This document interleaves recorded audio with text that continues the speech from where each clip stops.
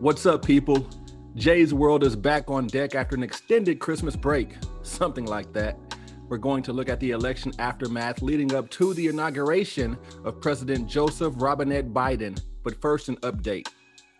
In August, my mother checked herself into the hospital one day after her birthday.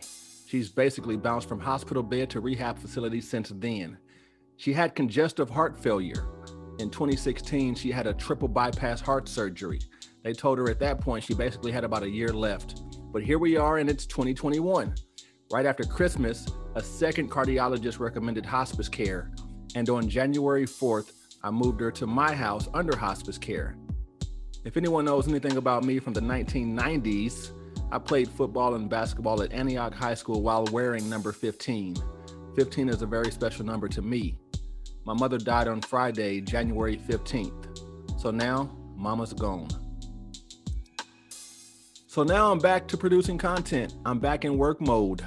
And people are listening to me in 19 different countries. I don't know people in 19 countries, but Jay's World is getting listens all across the globe. I salute you, and I hope I'm providing something you can enjoy. To that point, November 3rd was an entire week. The aftermath was exhausting, and then January 6th was eye-opening. The attack on the Capitol was an attack on our American democracy, no matter who you voted for. And January 20th has come and gone, but the sun continues to rise, which is irony because the country is minus 45 this week.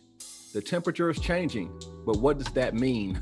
Let's talk about it. I have 7 people with us for this episode, 7 people, men and women, young and, let's say, older. 7 different perspectives after the soothing voice of my homegirl, Angie McGee out of Atlanta. You're listening to Jay's World Podcast. You can email the show and suggest topics for an upcoming episode. Email Jay at j.gilmore@memphis.edu. Jay's World rolls on with a bunch of amazing people. From Middle Tennessee State, we have Kabarius. Kabarius has been with me for a while, so he's going to give us some thoughts on some different topics today. Cyrus Seekander from the University of Memphis. She's a star, and she has some great viewpoints.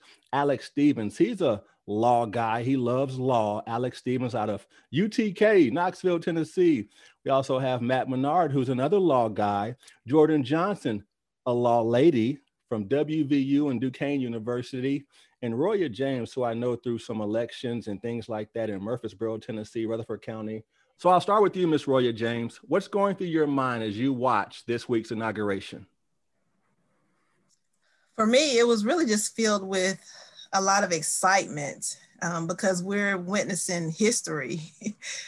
We got to witness the first Black, and I think it's Asian American, if I'm not mistaken, woman vice president. And that's something that I never thought that I would ever see. Definitely something that I know that my parents or my grandparents ever thought that they would see. I mean, it was shocking when we experienced the first Black president, but it's been very exciting just to witness that. So for those of you out there in podcast land, I record this by way of video, but I only publish the audio. So the beautiful Jordan Johnson is down here, and she is clapping when we talked about the African-American Asian vice president. Jordan, express your excitement seeing that take place. Well, I was so excited when Joe picked Kamala. I thought that was a great choice for him to run with. He promised to pick a woman, and it's even better that he picked a woman of color. I think that is just the perfect choice. That's what we need in our country. We need representation, and representation matters. And so getting to see her standing up there and being sworn in by Justice Sotomayor, it was just incredible. And I know that so many little girls out there now can look at the vice president and say, wow, she looks like me. And for so long, there were little girls across the country who couldn't do that. And it's just, I think, a historic moment for the United States. And it gets closer to having what everybody would like to see, I think, as well, which is a woman president. So hopefully that will be sometimes in our future. I hope that I get to see it. So I'm just really excited about all of it. So I was absolutely excited. I was watching the entire thing. First of all, I just like how they actually got this set up correctly. Like, after just coming from a big riot from last Wednesday, they actually set up this inauguration very perfectly. Everyone was social distance. My favorite part was the guy that was wiping down the podium every 5 seconds. That was hilarious. I was like, this is must-see TV. But other than that, I was I will say a little bit overwhelmed because this is literally watching history being made. Like, this is literally from Obama now, VP Harris. It's beautiful to see. And I think, they did it very perfectly when setting everything up. We also have a guest from Middle Tennessee State University, an audio production major, Jalen James, who's been keeping a tight eye on everything going down. Jalen, you watched the inauguration. What were your thoughts? I thought it was a good day. We defeated someone that definitely needed to be out of office. I feel like the country is a little bit safer than it was before. And hopefully we will see some civility in the future. So it's a little bit of hope, a little bit of, I don't want people to be complacent, so I don't want to ruin anyone's day, but also I don't want people to feel like this is the end, the end of history, this is the stopping point. What kind of emotions did you have when you saw the VP become vice president? Like, what was going through your mind at that point? Man, whenever I first heard about the pick, because I follow politics very closely. So I follow a lot of the senators, I follow a lot of the journalists and whatnot. So I heard about the pick like the minute it happened. And when I first heard about it, I was kind of shocked because Kamala is a little bit further left than Joe Biden's kind of center right, down the run-of-the-mill Democrat sort of spiel. But I was also excited, moreover because of the representation. For those of us who aren't as politically active, it is a huge stepping stone. It means something that, a Black woman could be in the highest office of the land, in 2020. It says something about the country and where we are at, as far as progress is concerned. Now, when we get past the celebratory event that took place on Wednesday, the inauguration Wednesday, what do you look back on in terms of it's not a party, like that day, that Wednesday, we're partying, but overall, not a party. Tell us why. 400,000 dead of COVID and, restrictions being lifted every day. We have a economic crisis that's looming due to the shutdowns that happened earlier. This is just because of over speculation on the market, different economic factors of the blowback, so to speak, of, giving people $2,000 checks. That's not exactly just free money. We have to earn back said money. And then on top of that, the white supremacy and domestic terrorism elements of the Trump base are not just going to go away. If you believed in the QAnon conspiracy theories, you're not just going to up and not believe those things because someone lost an election somewhere. So although we have given Trump institutional legitimacy for 4 years, I don't think it's his institutional legitimacy that makes him dangerous. Now, elaborate on that. What do you think it is specifically? He's out of office. What do you think he has going for him now that still makes him dangerous? The fact that he is no longer in the mainstream. A lot of people think that this is a good thing and that, he propagated divisiveness and conspiracy theories. But as we can see with the alt-right movement and other neo-Nazi groups, when these people are cast out of society, so to speak, it only bolsters their point. They had to kick us out because our point was right. You see that thought process, and it almost acts as a recruiting tool for the far right. And I think that that's more dangerous about Trump not winning the election. Good stuff, Jalen, man. Thanks a lot. You're listening to Jay's World Podcast. Jay's World is brought to you by 5G Media and Gilmore Financial Services. Do you need your taxes done? Contact GFS at Gilmore Financial Services at Comcast.net. Syra, what were your thoughts about the inauguration as it came after the January 6th date? Did you think we would get to January 20th, not have any issues, or were you expecting some violence to show itself? If I'm being completely honest, I expected something to break out. I expected anything to happen. I'm really glad that it didn't. And I was following the news closely, like on my laptop when I was watching the inauguration, just to see if any other news networks were reporting in their own cities if something was like breaking out. And like, thankfully nothing happened. Like everyone had anticipated it like to happen. But yeah, I was genuinely thinking the worst, but I'm glad that it didn't like work out that way. And it was refreshing to see that they actually did get out of their limos and walk like Pennsylvania Ave and did like the whole 9 yards, fist bump people. Like it was really refreshing to see it. I can honestly say back in 2008, I had nerves watching President Obama's inauguration. I did not know that we would get through it as we did. I had those same nerves as I watched President Biden being sworn in. I was just hoping nothing negative came to pass, and it didn't. Let's go back to early November, Matt. In terms of the election, what was your thought process on election night, and how did your emotions move left to right as the days went on and we didn't have a definite winner?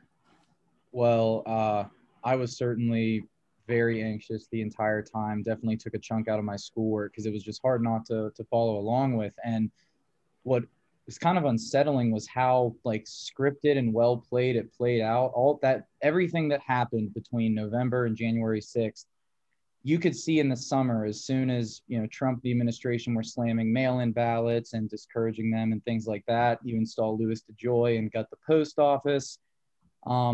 You knew that he was trying to cripple the mail-in process and discredit it as much as he could. So when he lost, because again, I think before this pandemic, I was very worried he would get reelected, but his handling of COVID, I believe, was one of the nails in the coffin. But it was after the election, when he started making his fraud claims and going to court, you know, he's picked 1/4 of the federal judiciary in this nation and 3 Supreme Court justices. And those judges on 50 or 60 occasions laughed him out of the courtroom. So there was never a time when I thought he might have something, this election could be overturned. I knew regardless, Biden would be certified as the winner. I was more worried about the misinformation campaign and him speaking to his base and the violence and doubt he could incite in attempting a coup. And that was something I was worried about from before the election all the way through January 6th. And it was just a culmination of all of that. Alex, have you had a chance to take a breath throughout this process? And when did that breath finally come? Did it come this week with the inauguration? I'm still kind of waiting because as it's still, I'm glad that nothing has happened since January 6th. I hate that January 6th happened. I can say I'm not surprised given the rhetoric, and it was stoked perfectly. It was perfectly laid. It was if you want to set a fire, it was done perfectly. So, and I'm still a little nervous and a little leery of that kind of after, you know, you have a fire and then it dies down and then it pops back up again. I'm still a little nervous. Give me another week or two. I might feel better, but I still haven't really breathed yet, but I'm getting there.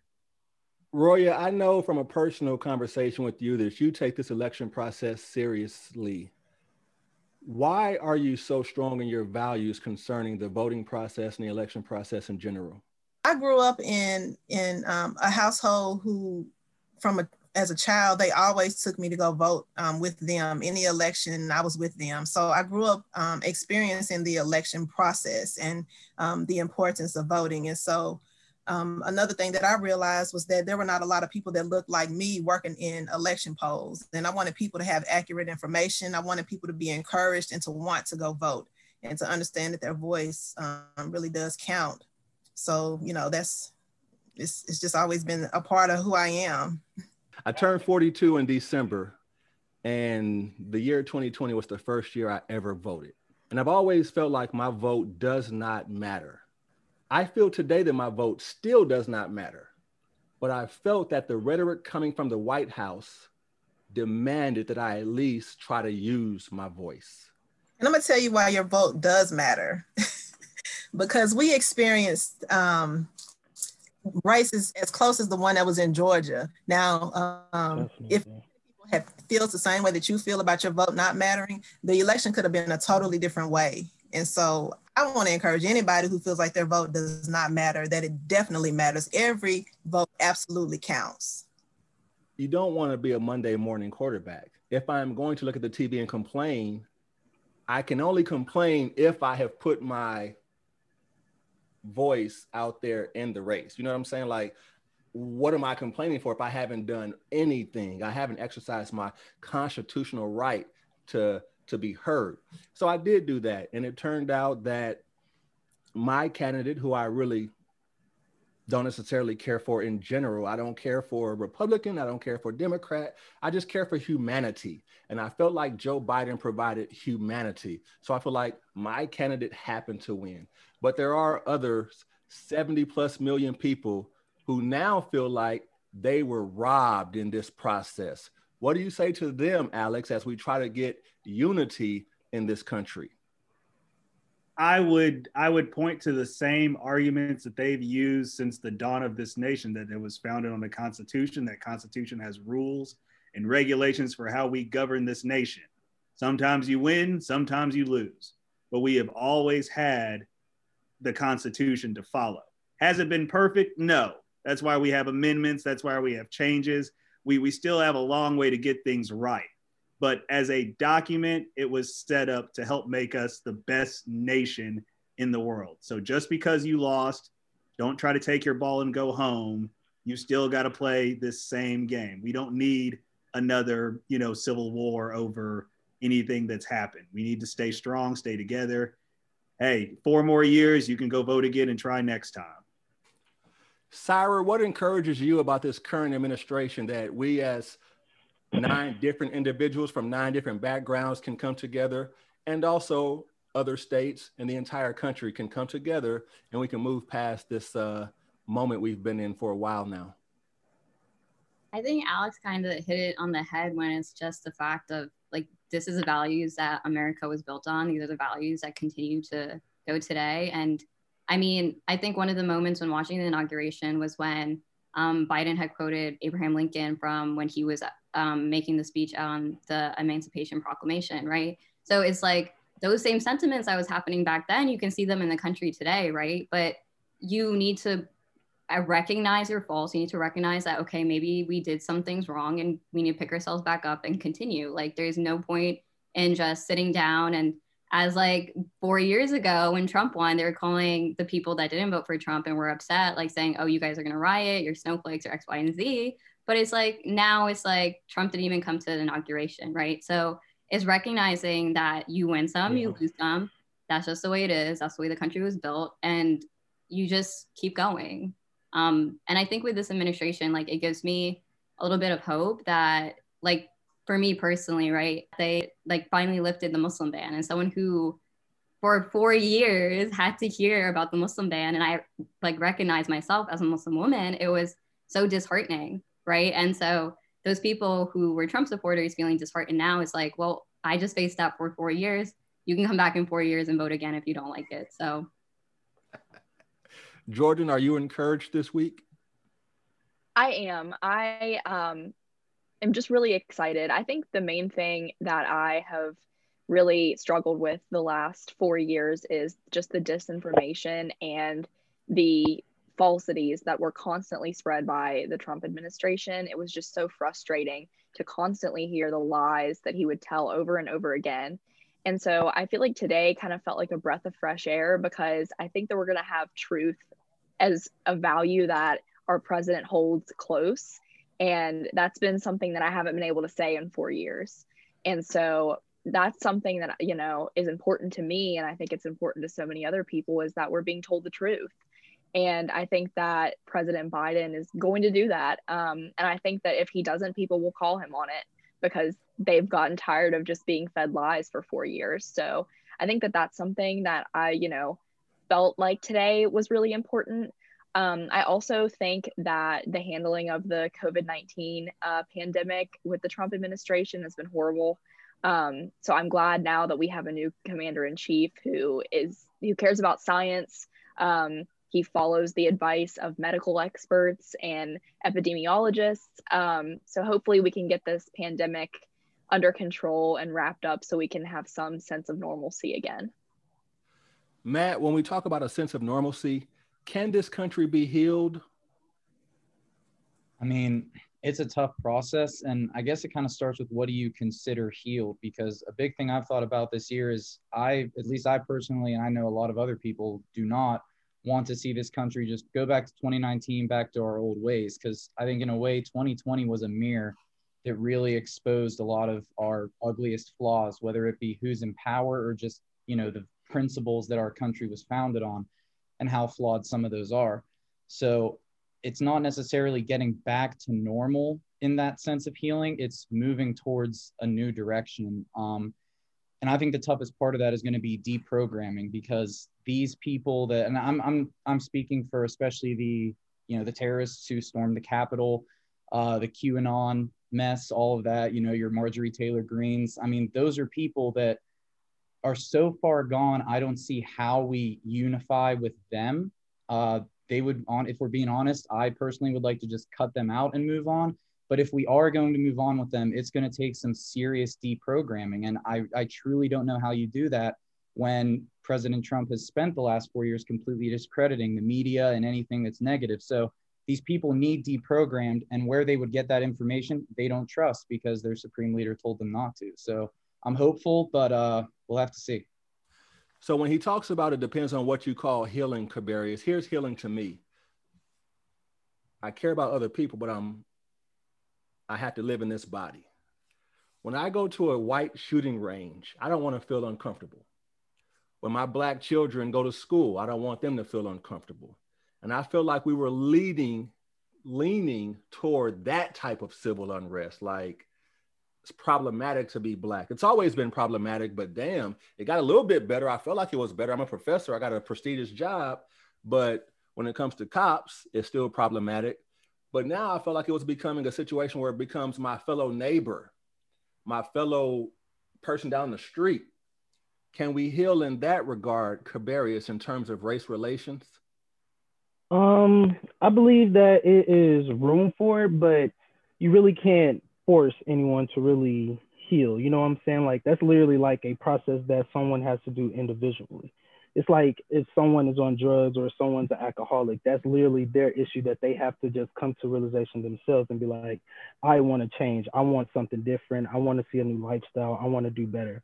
So, and I really do feel like racism is a disease. So that's something that you have to handle within like conversations and try to make it a comfortable space for someone to share, because there's a reason. Sometimes people literally is raised into racism and don't know exactly how their actions or reactions deal with different people in different communities. So it's like an old lifestyle type of thing that this is 2021. People are different nowadays, and you're just going to have to get used to it, or you're just going to have to change within. Some people just don't like change. So when it comes to healing, it's all about really educating people and actually having that conversation and sit down and make it a comfortable space for everyone to just discuss about how we can move forward. And I feel like personally, my moving forward is trying to change laws around here. The Constitution is still basing their laws off of things in the 1800s, and Black people weren't even considered human during those times. So that's why they treat Black people any type of way. So until we can get to that conversation and start, making America not even back, but recreating America what it should be in today's society, that's the only way we can move on and heal. Sarah, we're all aware of the historical moment with Kamala's selection, Kamala Harris being chosen as VP. But when he talks about laws and policy, I know that you've had some issues with her prior laws and policy. Speak on some of those for us.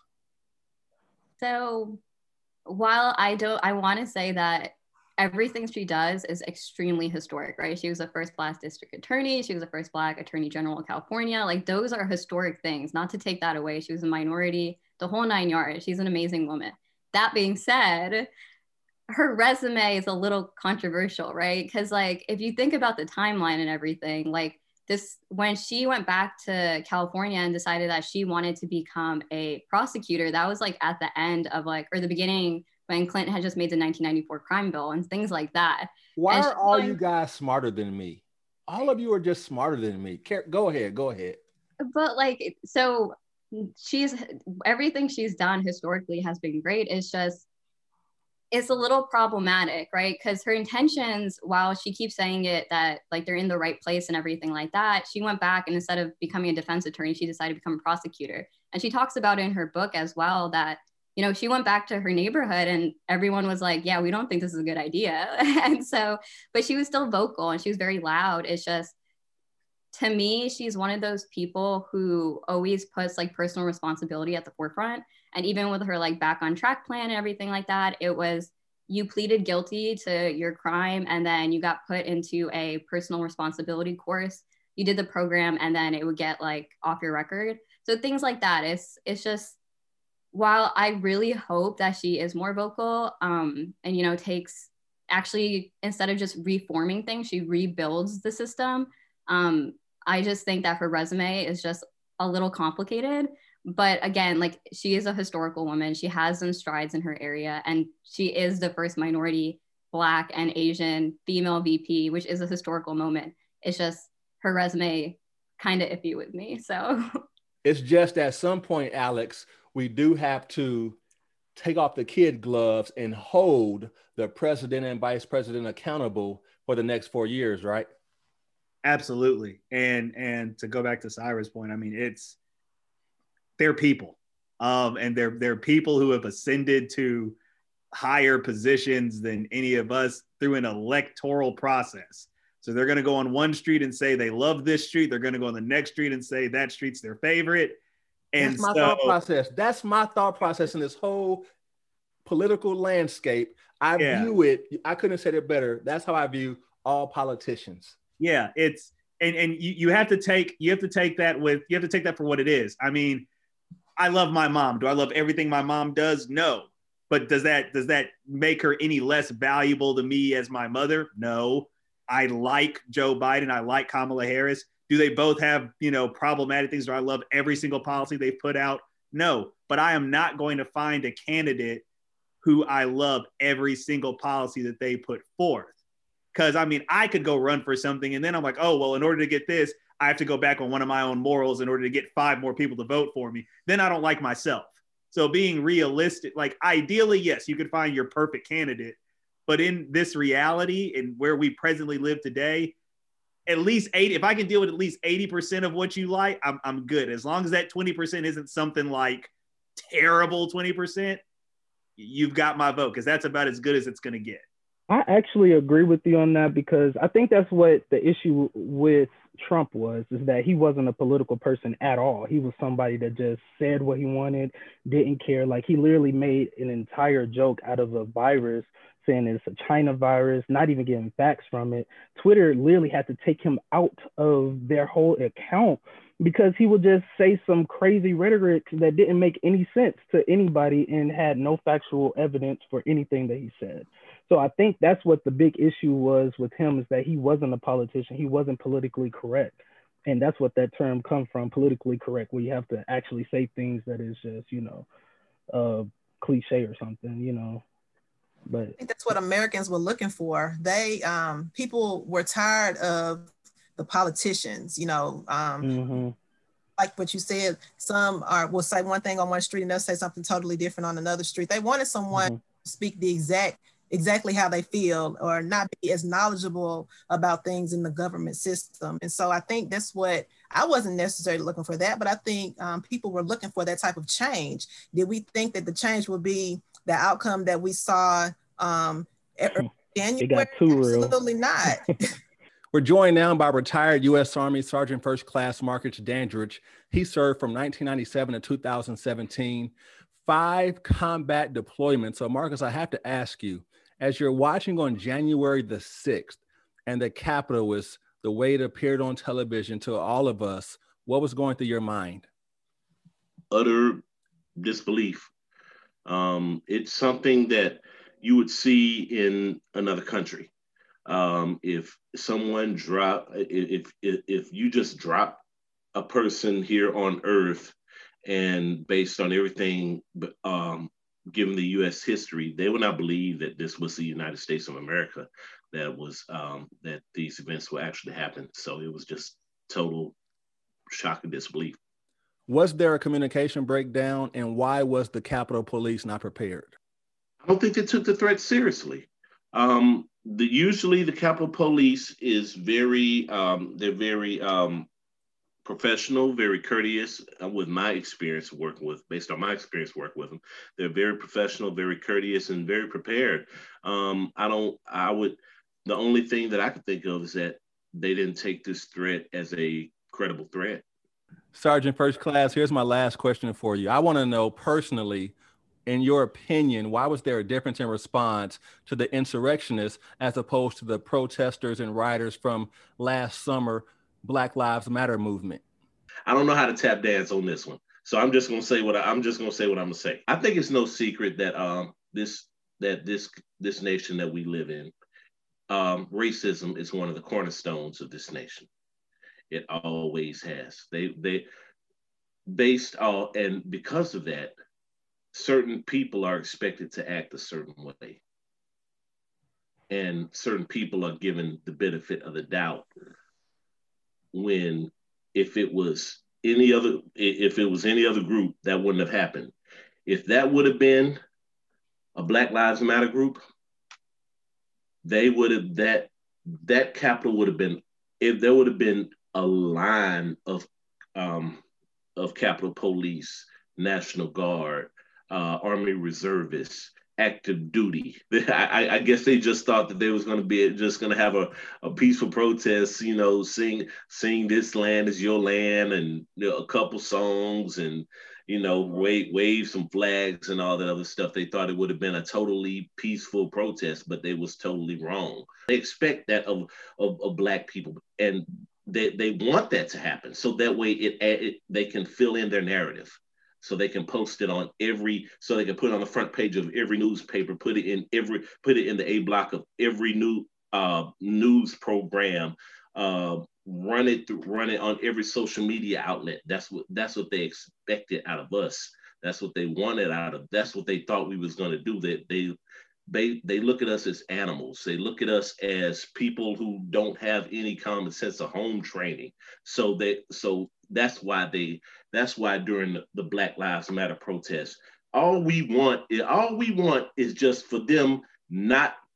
All we want is just to live. That's all we want. All we want to do is live. Rory, I'm going to give you the last word here in a second, but let me go to you, Jordan, to ask you this question, because you're a young lady who uses social media. While you're looking at this electoral process and you're logging on to Twitter every day, I don't know if you have a Facebook, what was going through your head as you watched certain posts from different people, classmates, maybe professors, I don't know, friends, strangers? The landscape just seems so nasty and so nasty and divisive, this entire process. Yeah, I think more on Facebook, I would see people that would post the most wild, conspiracy-filled, hateful things. And I think I would have seen more, but during this summer's protesting with the Black Lives Matter movement after the killing of George Floyd, that was a perfect opportunity to find out who disgusted me on my Facebook by what they were posting. And that made it really easy to get rid of a lot of people. So I didn't have to see their disgusting posts about the election because they were saying horrible things this summer. And obviously that did not resonate with me remotely. And I was disgusted by it. So if they got rid of all those people, thankfully, I think it was nice to see a lot of people my age being so excited about the electoral process and actually participating in it and being excited to see this change. I think that was something that I really enjoyed. I also like being able to kind of escape from the scariness and the anxiousness about waiting to see like what was going to happen, and being able to go online and, see other people on Twitter that were feeling the same way, making, jokes, posting like funny memes, that it was kind of like a place that you could just like escape to for a little bit, that you didn't have to be so like nervous about what was going to happen. I know that my TV was on like 24/7 during that week after election day, because I just like had to get updates constantly because I was so nervous about what was going to happen. Like on election night, I remember like getting that feeling in my stomach, like from 4 years ago, that I was like, oh my God, like, what if this happens again? I don't know what I'm going to do then.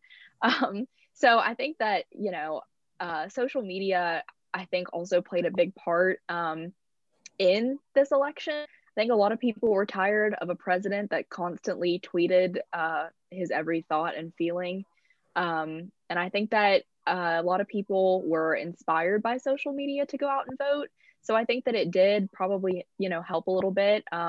Especially, I know in the Georgia runoff election, I saw posts constantly about people encouraging Georgian citizens to go vote, since runoff election polling numbers are usually a lot lower. So I think that, you know, social media was actually like a good thing with this election process. But it also was a place that misinformation has been spread a lot. So it's kind of like there's two sides to it. There's good things about it and there's bad things. You know, we have these social media apps like Parler, where these people who are just, you know, entrenched in these conspiracy theories can go and just espouse nonsense and get other people to believe it. So I think that, you know, it's kind of like a double-edged sword. There's good things with the electoral process and social media, and then there's really bad things. And I think that, you know, we can see that from what happened on the 6th. Matt, you got a chance to listen to Sergeant First Class Dandridge. So what did you think about his response in terms of why was there a difference between how the insurrectionists were met versus Black Lives Matters rioters and protesters this past summer? I mean, he hit it on the head. I mean, you're looking at it right here. I mean, I was at the protests, the first couple of protests that were in Pittsburgh, and you know, obviously you can go off videos online from other cities, but I know in my personal experience that the protests I went to, both of them were, I mean, they were large, they were peaceful, they were vocal, and yes, it ended up turning violent, but only once police came in with tear gas unwarranted. And I think the reason that, I think if it was not African Americans protesting police brutality and it was some other cause this summer, we wouldn't have seen that response. But police don't like when people protest police brutality. So going to a police brutality protest and trying to put it out with police brutality, it's going to turn violent. And, you know, people use the Antifa boogeyman and all that stuff.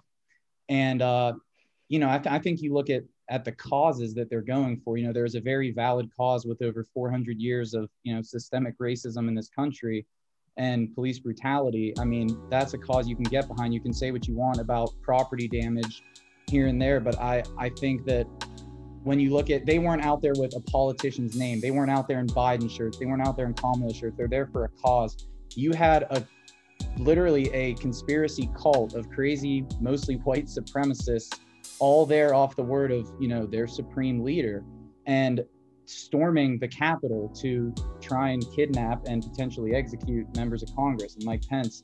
And like First Sergeant said, if that had been a Black Lives Matter protest, they would have brought in the National Guard. We'd have, you know, triple-digit casualties. And it's sickening to see the double standard. And, you know, hopefully it's something we can stamp out. But I mean, it's a pretty straight up answer. I mean, just right here. For those of you at home who can't see what he's talking about, he's pointing to the color of his skin, and that indeed played a role in the difference of responses that we saw in those two events. I'm going to close things out with Roya James, who she loves the electoral process. So with that said, we have a new administration. How do they move the country forward and get people re-engaged and re-believing in the electoral process in upcoming elections?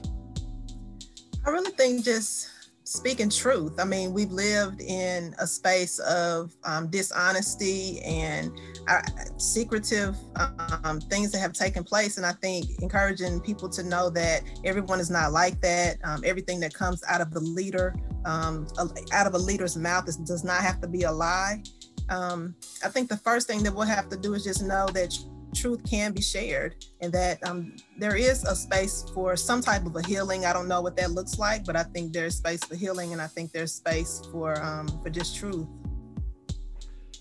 from DC to West Virginia to Pennsylvania, from Tennessee. For all of my guests, I want to say thank you guys for being with me. And to those of you at home listening or in your cars, wherever you are, I want to say thank you for listening to Jay's World. Thanks for listening to Jay's World Podcast. Jay's World is brought to you by 5G Media and Gilmore Financial Services. Do you need your taxes done? Contact GFS at Gilmore Financial Services at Comcast.net.